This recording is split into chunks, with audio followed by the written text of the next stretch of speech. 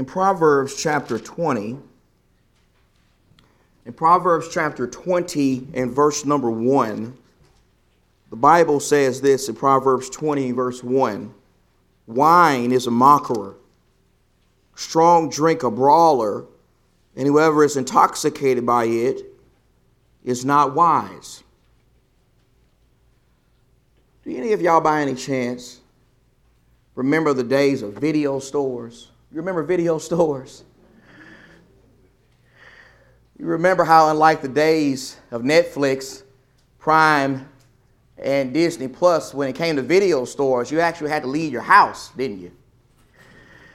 You actually had to get in your car and drive somewhere. You actually had to have a video card in order to rent a movie, and then you had to bring that movie back in a couple of days once you got finished with it. Remember that? Remember the days of video stores? Believe it or not, but for a couple of years in college, from the time I was 18 to the time I was 20, I actually worked at a video store. I actually worked at a Blockbuster Video. Some of our young people are thinking, what in the world is that? We'll Google that later and find out what that is. I'm not going to spend time explaining that right now. I will say that Blockbusters were a big deal in the 1990s and the early 2000s.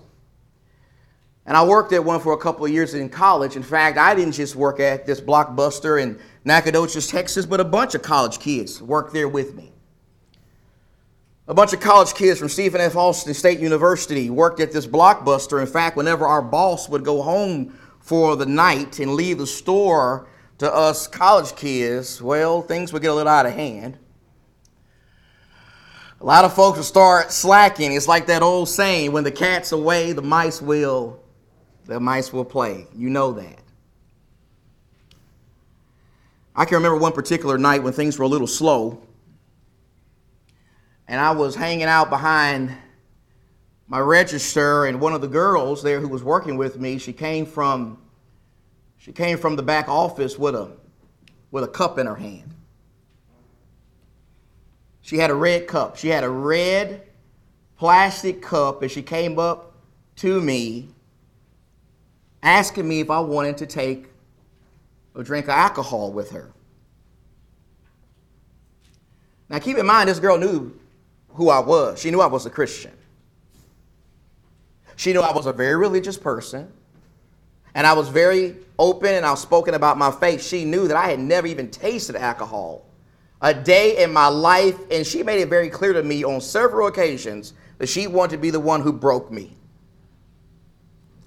She wanted to be the one who got me to drink some alcohol for the first time. I can remember vividly her standing next to me at my register, holding up that red cup and begging me and mocking me and pressuring me and saying things like, come on, just take one drink. It's not going to hurt you. Just take a sip. Don't be lame.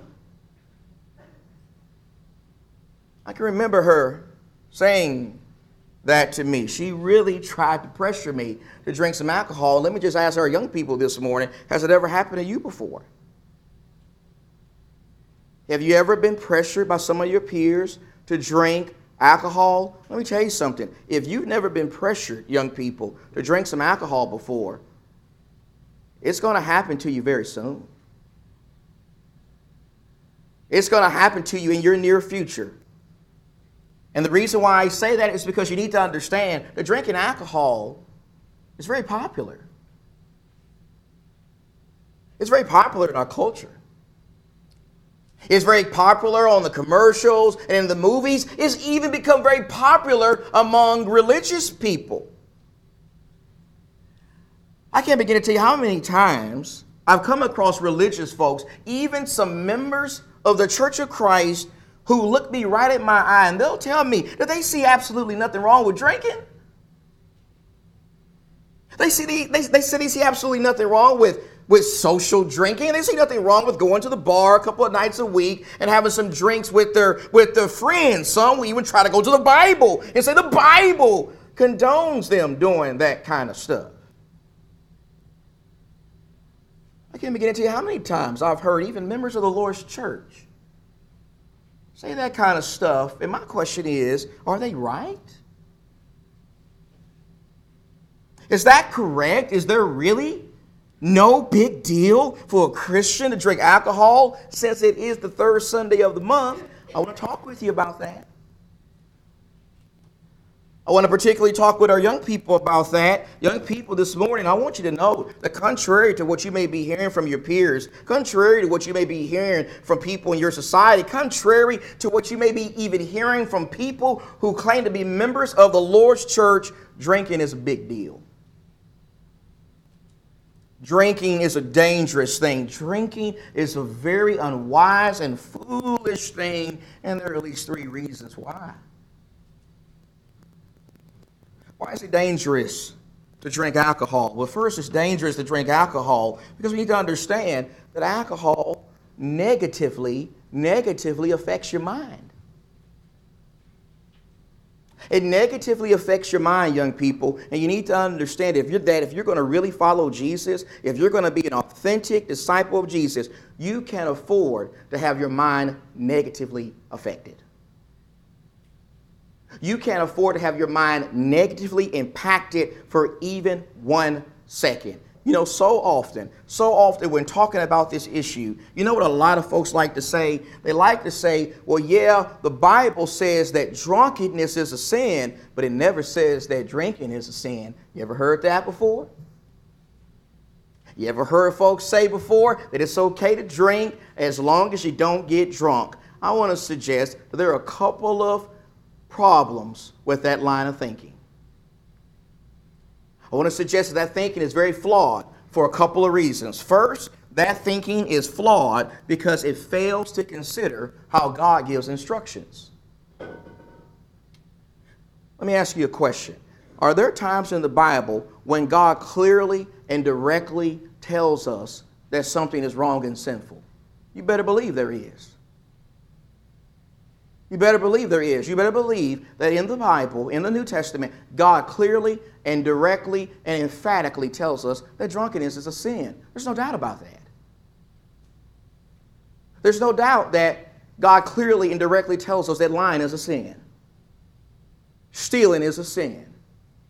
Disobeying your parents is a sin. Adultery is a sin. There's no doubt that in the Bible, God often clearly and directly condemns a particular practice. But let me ask you this now. Is that the only way that God condemns something? Is that the only way that God tells us something is wrong? I want to know this. I want to know, is anyone here this morning willing to say that smoking crack is not a sin? Anyone here willing to say smoking crack is not a sin? Anyone here willing to say that doing cocaine or doing heroin is not a sin? I'm pretty sure there's not anybody here this morning who's willing to say that God is okay with a person smoking crack and doing heroin. My question next is why are you willing to say that? Why are you willing to say that smoking crack is a sin? Why are you willing to say that doing cocaine and heroin is a sin? I ask you that because according to the same logic that a lot of people have when it comes to drinking, as long as there's no direct passage that condemns it, then it must be okay, right? It must be acceptable. I mean, since there's no thou shalt not smoke crack passage in the Bible, then that means God's okay with us doing it, right? Why do we all agree to smoking crack and doing heroin is a sin? Well, the reason why we all agree with that is because we understand that in addition to God condemning particular practices through direct and clear statements, he also condemns certain things through principles, through general principles. Go in your Bible to Titus chapter 2. Go in your Bible to Titus chapter 2. Young people, I want you to go in your Bible to Titus 2. I want you to mark these verses in your Bible. Titus chapter 2, beginning with verse 11. There, the Apostle Paul talks about the grace of God and how we should respond to God's amazing grace. In Titus chapter 2 and verse 11, he says, "For the grace of God has appeared, bringing salvation to all men," instructing us. God's grace instructs us to deny ungodliness and worldly desires and to live sensibly, righteously, and godly in the present age. I want to highlight the word sensibly that's used in verse number 12. My translation, the New American Standard Translation, uses the word sensibly. That word sensibly that Paul uses there carries the idea of being sober. In fact, some of your translations may use the word sober there instead of sensibly, right? That word sensibly carries the idea of being sober-minded. It carries the idea of having a sound mind. It carries the idea of not being robbed of your inhibitions and your ability to make good judgments. That's what that word sensibly or sober means there in that verse. And my question is, what kinds of things would prevent us in doing what that verse says? What kinds of things would prevent us from being sensible and sober-minded, as Paul talks about there in that verse? How about this? How about smoking crack? How about doing heroin? How about snorting cocaine? How about drinking? How about drinking alcohol? I mean, does drinking alcohol cause us to lose our ability to be sober-minded and sensible, as Paul talks about in that verse? You better believe it does. You better believe it does. Even the world understands that. Even the world acknowledges that. This is why when it comes to wine and sobriety in our culture, not even all the medical experts can agree on that. Did you know that? Did you know that not even all the medical experts can agree on when exactly a person loses their sober-mindedness whenever they start drinking alcohol? They can't agree on that because there are a lot of factors that contribute in that process. Things like a person's weight, what they're drinking, how much they're drinking, when are they drinking, what's the temperature outside. All that stuff factors, and that's why medical experts can't even agree on this. This is why the DWI limit in most states is different. Did you know that?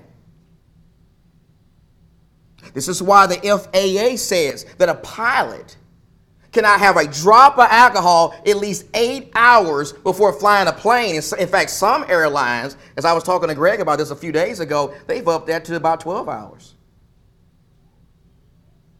The world understands.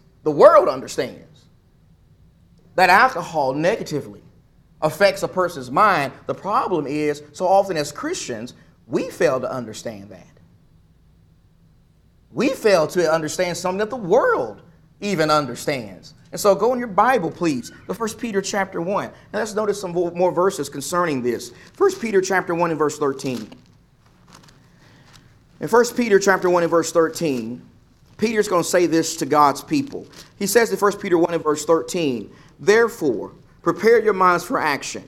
Keep what? Sober. There that word is again. Keep sober in spirit. Fix your hope completely on the grace to be brought to you at the revelation of Jesus Christ. Go now to chapter 4. Chapter 4 and verse 7. Chapter 4 and verse 7. Peter says the end of all things is near. Therefore be of what? Sound judgment and sober spirit. There it is again. For the purpose of prayer. Look at chapter 5 and verse number 8. In chapter 5 and verse 8, Peter says, be of, there it is again, sober spirit. Be on the alert. Your adversary, the devil, prowls around like a roaring lion, seeking someone to devour. Notice how Peter, over and over again in his epistles, and the Apostle Paul does this also, over and over again in their epistles, they admonish Christians to be sober, to be alert, to know what's going on at all times. Don't do anything to rob yourself of your ability to make good judgments. Now go to Proverbs again. Go back to Proverbs. Proverbs chapter 23. Young people, I want you to have these verses in your Bible marked. Proverbs 23:29. I want to know, young people, do you want this stuff right here? I want to know that. Proverbs 23 and verse 29 says, who has woe? Does anybody here want woe? Who has sorrow? You want sorrow? Who has contentions? Who has complaining? Who has wounds without cause? Do you want that? Who has redness of eyes? Solomon tells us who has those kind of things. Those who linger long over wine.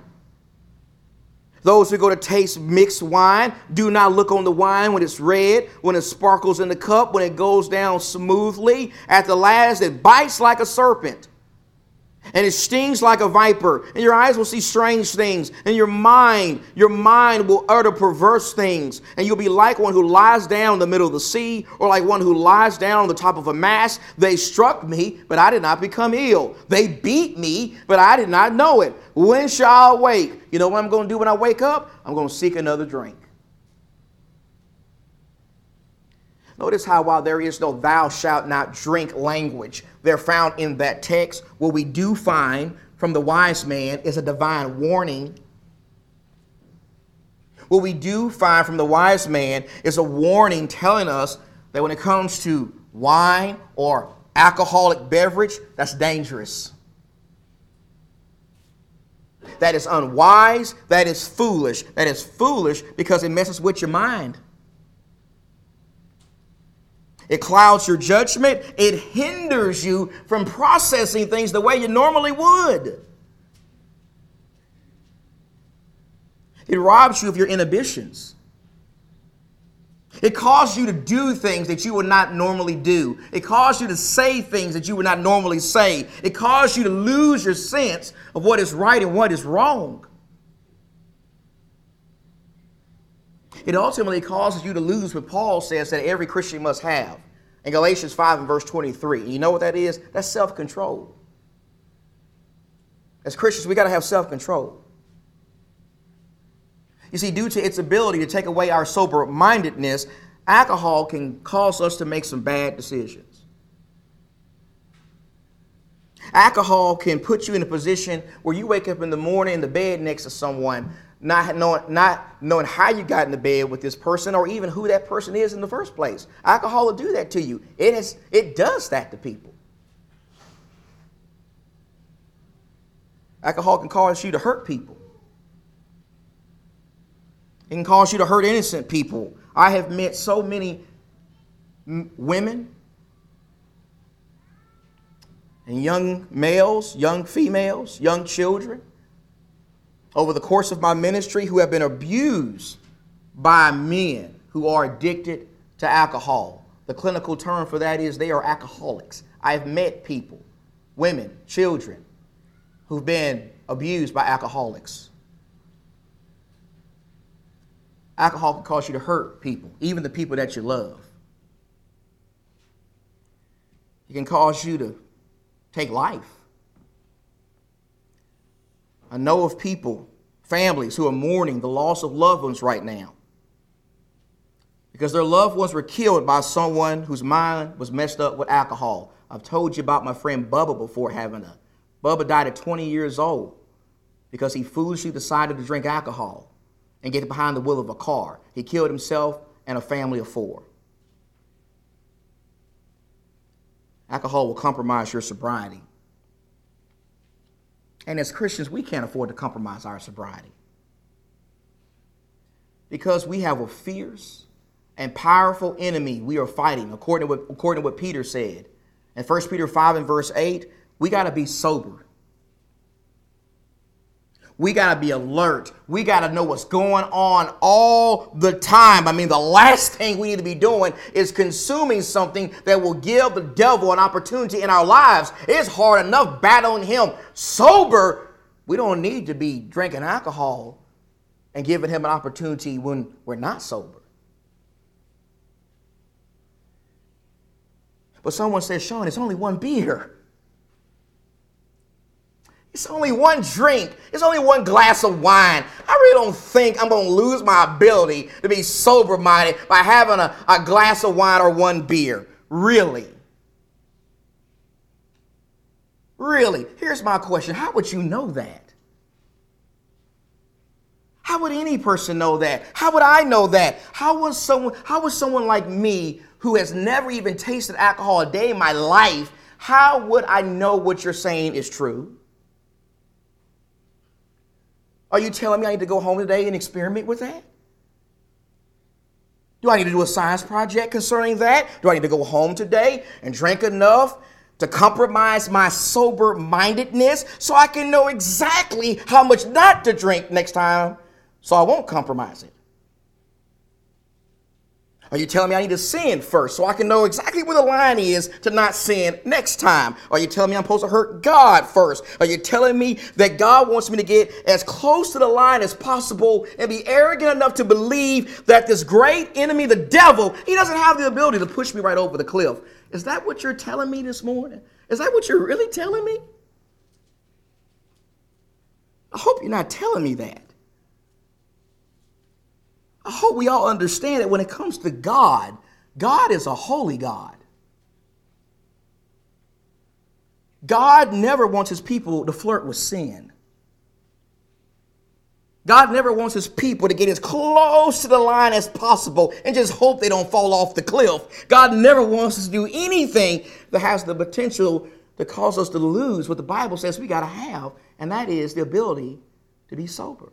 Do we understand that? This enemy we are battling, he's too strong for us to play games with this. Drinking is dangerous because it negatively affects your ability to be sober, like God says. It negatively affects your mind. And it also negatively affects your influence. Your influence as a Christian. In Matthew 5, verse 16, Jesus says, "Let your light shine before men in such a way they may see your good works and glorify your Father who's in heaven." Question: does drinking alcohol, social drinking in particular, does that cause me to do what Jesus talks about in this verse? Does that enable me to shine my light before the world in such a way that they may see good, righteous works, and as a result of that, want to glorify the Father who's in heaven? If there's anybody here thinking that drinking alcohol helps me do what that verse says, I want you to know something. I want you to know you're just wrong. You're just dead wrong. I want you to understand that when people in our world today see drinking or even think about drinking, they do not typically associate that with godly living. They do not typically associate that with righteous living. They don't say, look at that person over there gulping down a six-pack. They just have to be a child of God. Nobody in the world says that. In fact, you wouldn't say that. You wouldn't say that if you saw 6 of the most godly men I know, the shepherds of this church, men who love God and are just holy men. You wouldn't say that if you saw these 6 godly men who shepherd this church walk into one of these liquor stores that's near the church building. You wouldn't say that if you saw me do the same thing.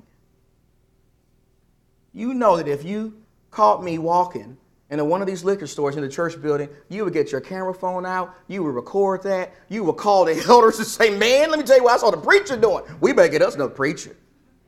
You know you would say that. You know, if you caught me doing that kind of stuff, it would destroy my influence with you. And if that would destroy my influence with you, what do you think is going to happen to you and the world if they see you doing the same kind of stuff?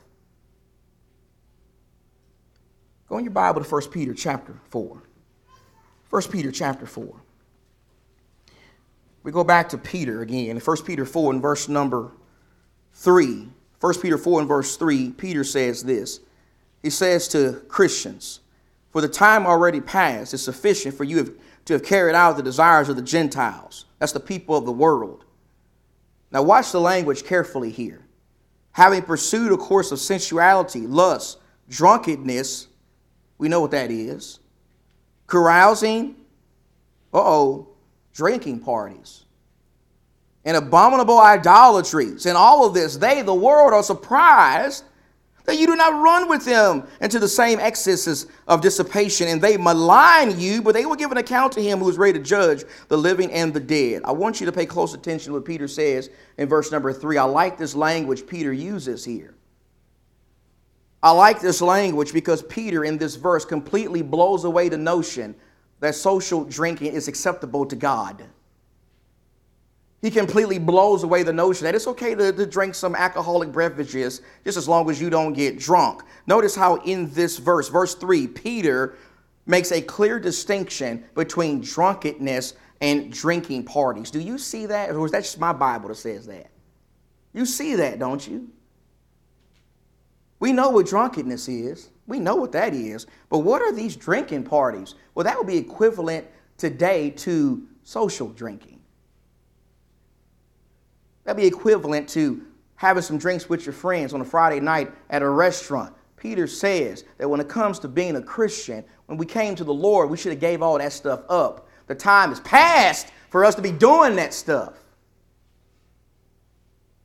We should have given up drunkenness and drinking parties or social drinking. In fact, when it came to these first century Christians, Peter says they did give up that kind of stuff. And by doing so, their old buddies from the world, they were surprised. They were shocked. They actually started persecuting the people of God because their new lives in Christ were exposing their sin. That's what Peter says was going on with these first century Christians. And guess what? That's exactly what the Lord wanted to go on. That's exactly what the Lord is talking about here in Matthew chapter 5. Contrary to what a lot of people may suggest. This kind of stuff right here, drinking, social drinking, however you want to say it, going to parties, going to bars, going to social gatherings, and consuming alcohol, that does not help us fulfill our purpose in Jesus Christ. That does not help us shine. That does not help us bring glory to God. That does not enable us to motivate other people to take part in what we're taking part of as new creatures in Christ. Drinking negatively affects your mind. It negatively affects your influence. But then thirdly, I got to say this. It also negatively affects how you view Jesus. You know, one of the arguments that is often used by those who advocate that Christians should be allowed to dabble in some alcohol every now and then has to do with Jesus. Did you know that? Did you know that so often people go to John chapter 2, verses 1 through 10, where Jesus miraculously turned water into wine at a wedding in Cana, and they say, see there, Jesus, he made wine. That means he's okay with drinking. He's okay with social drinking. You ever heard Christians say that before? You ever heard Christians say that because Jesus turned some water into wine, that means God's okay with us drinking alcoholic beverages today? There are a couple of problems with that line of reasoning. First, that line of reasoning does a terrible injustice to John chapter 2. It does a terrible injustice to John chapter 2. We misuse John 2 when we go to it to try to defend drinking alcohol. I want you to listen to me very carefully right now. And I mean this with every ounce of my being. The Holy Spirit did not put that account in John chapter 2, verses 1 through 10 in the Bible as a proof text for people who want to advocate drinking. The Holy Spirit did not put that text in the Bible to even show us how Jesus feels about drinking. Instead, the reason why the Holy Spirit put that there in the Bible is to let us know that Jesus could do miracles. It is to let us know that he has supernatural power. It is to give us supernatural evidence to believe in his supernatural claim to be the Son of God. John chapter 2, verses 1 through 10 is not a liquor passage. Instead, it's a miracle passage. And so let's just stay away from messing up that text and using it for something that the Holy Spirit is in heaven wondering, what in the world are they doing? But secondly, a second problem with trying to use this text to defend drinking is trying to compare what's going on here with Jesus and these people at this wedding to what we got going on today with alcohol. It isn't that simple. It isn't simple at all. I mean, if it was that simplistic, then why in the world did Solomon tell us what he told us in Proverbs 20, verse 1? Why in the world would Solomon tell us wine is a mockerer, strong drink is a brawler, and whoever is intoxicated by it is not wise? Are we to believe that Solomon and Jesus are contradicting themselves? It's not that simple. Clearly, there's a difference between what the Lord is doing in John 2 and what Solomon is talking about in Proverbs chapter 20. In fact, in order for us to see the difference in these two passages, you know what we're going to have to do? We're going to have to understand how the Bible used the word wine. We got to understand how the Bible used the word wine. You see, unlike how we use the word wine in 21st century America to simply refer to alcoholic beverages, in New Testament times, the use of the word wine was more broadly. It had a more broad use. Sometimes the word was used to refer to the alcoholic stuff. Fermented wine, stuff that gets you drunk. But other times in the Bible, the word wine is used to talk about the non-alcoholic stuff, the unfermented stuff, the stuff that won't get you drunk. I can give you an example of that if you want it. You want Isaiah chapter 65 and verse 8? Where Isaiah the prophet says, "Thus says the Lord, as the new wine is found in the cluster, and one says, do not destroy it, for there is benefit in it. So I will act on behalf of my servants in order not to destroy them all." Notice how here in this passage, Isaiah talks about wine. He talks about new wine that is found in the cluster. Question, what in the world is that? What is this new wine that's found in the cluster? Well, if we're Christians this morning, we should all know what kind of wine that is. We should all know exactly what that is. We're all going to be drinking that in about an hour and a half or so. That's just simply a reference to grape juice. That's simply a reference to fruit of the vine, liquid that comes from the grape. That's what Isaiah is talking about there. Sometimes the word wine is simply being used to talk about grape juice, but other times, and let's just be honest about it, other times in the Bible, the word wine is being used to talk about alcohol. Other times it is being used to talk about the stuff that will get you drunk. In fact, even when it came to the stuff that will get you drunk in first century times, we need to understand that that stuff was often heavily diluted with water. Much of that stuff was often heavily diluted with 2 to or even 3 times more water so that the people drinking it would not get drunk. It wasn't even close to this kind of stuff we find in Fry's or Walmart, these liquor stores today. These two things are have nothing in common. It's apples and oranges. And so before trying to use John chapter 2 to go and get you some liquor in Fry's or Walmart or go to the bar, ask yourself some reasonable questions about that text first. Ask yourselves questions like, what kind of wine were they drinking at that wedding in John chapter 2? Was it the fermented stuff or was it the unfermented stuff? Was it the alcoholic stuff or was it the non-alcoholic stuff? And if it was the fermented stuff, if it was the alcoholic stuff, then what in the world are we going to do with this verse? What in the world are we going to do with John 2 and verse 10? What in the world are we going to do when after Jesus turned that water into wine, miraculously, someone says every man serves the good wine first, and the people have drunk freely. They already been drinking freely. Then he serves the poor wine. But you have kept the good wine. That's the wine Jesus made. You've kept it until now. What are we going to do with that passage? Are we going to say that Jesus kept the party going on this occasion by providing more liquor?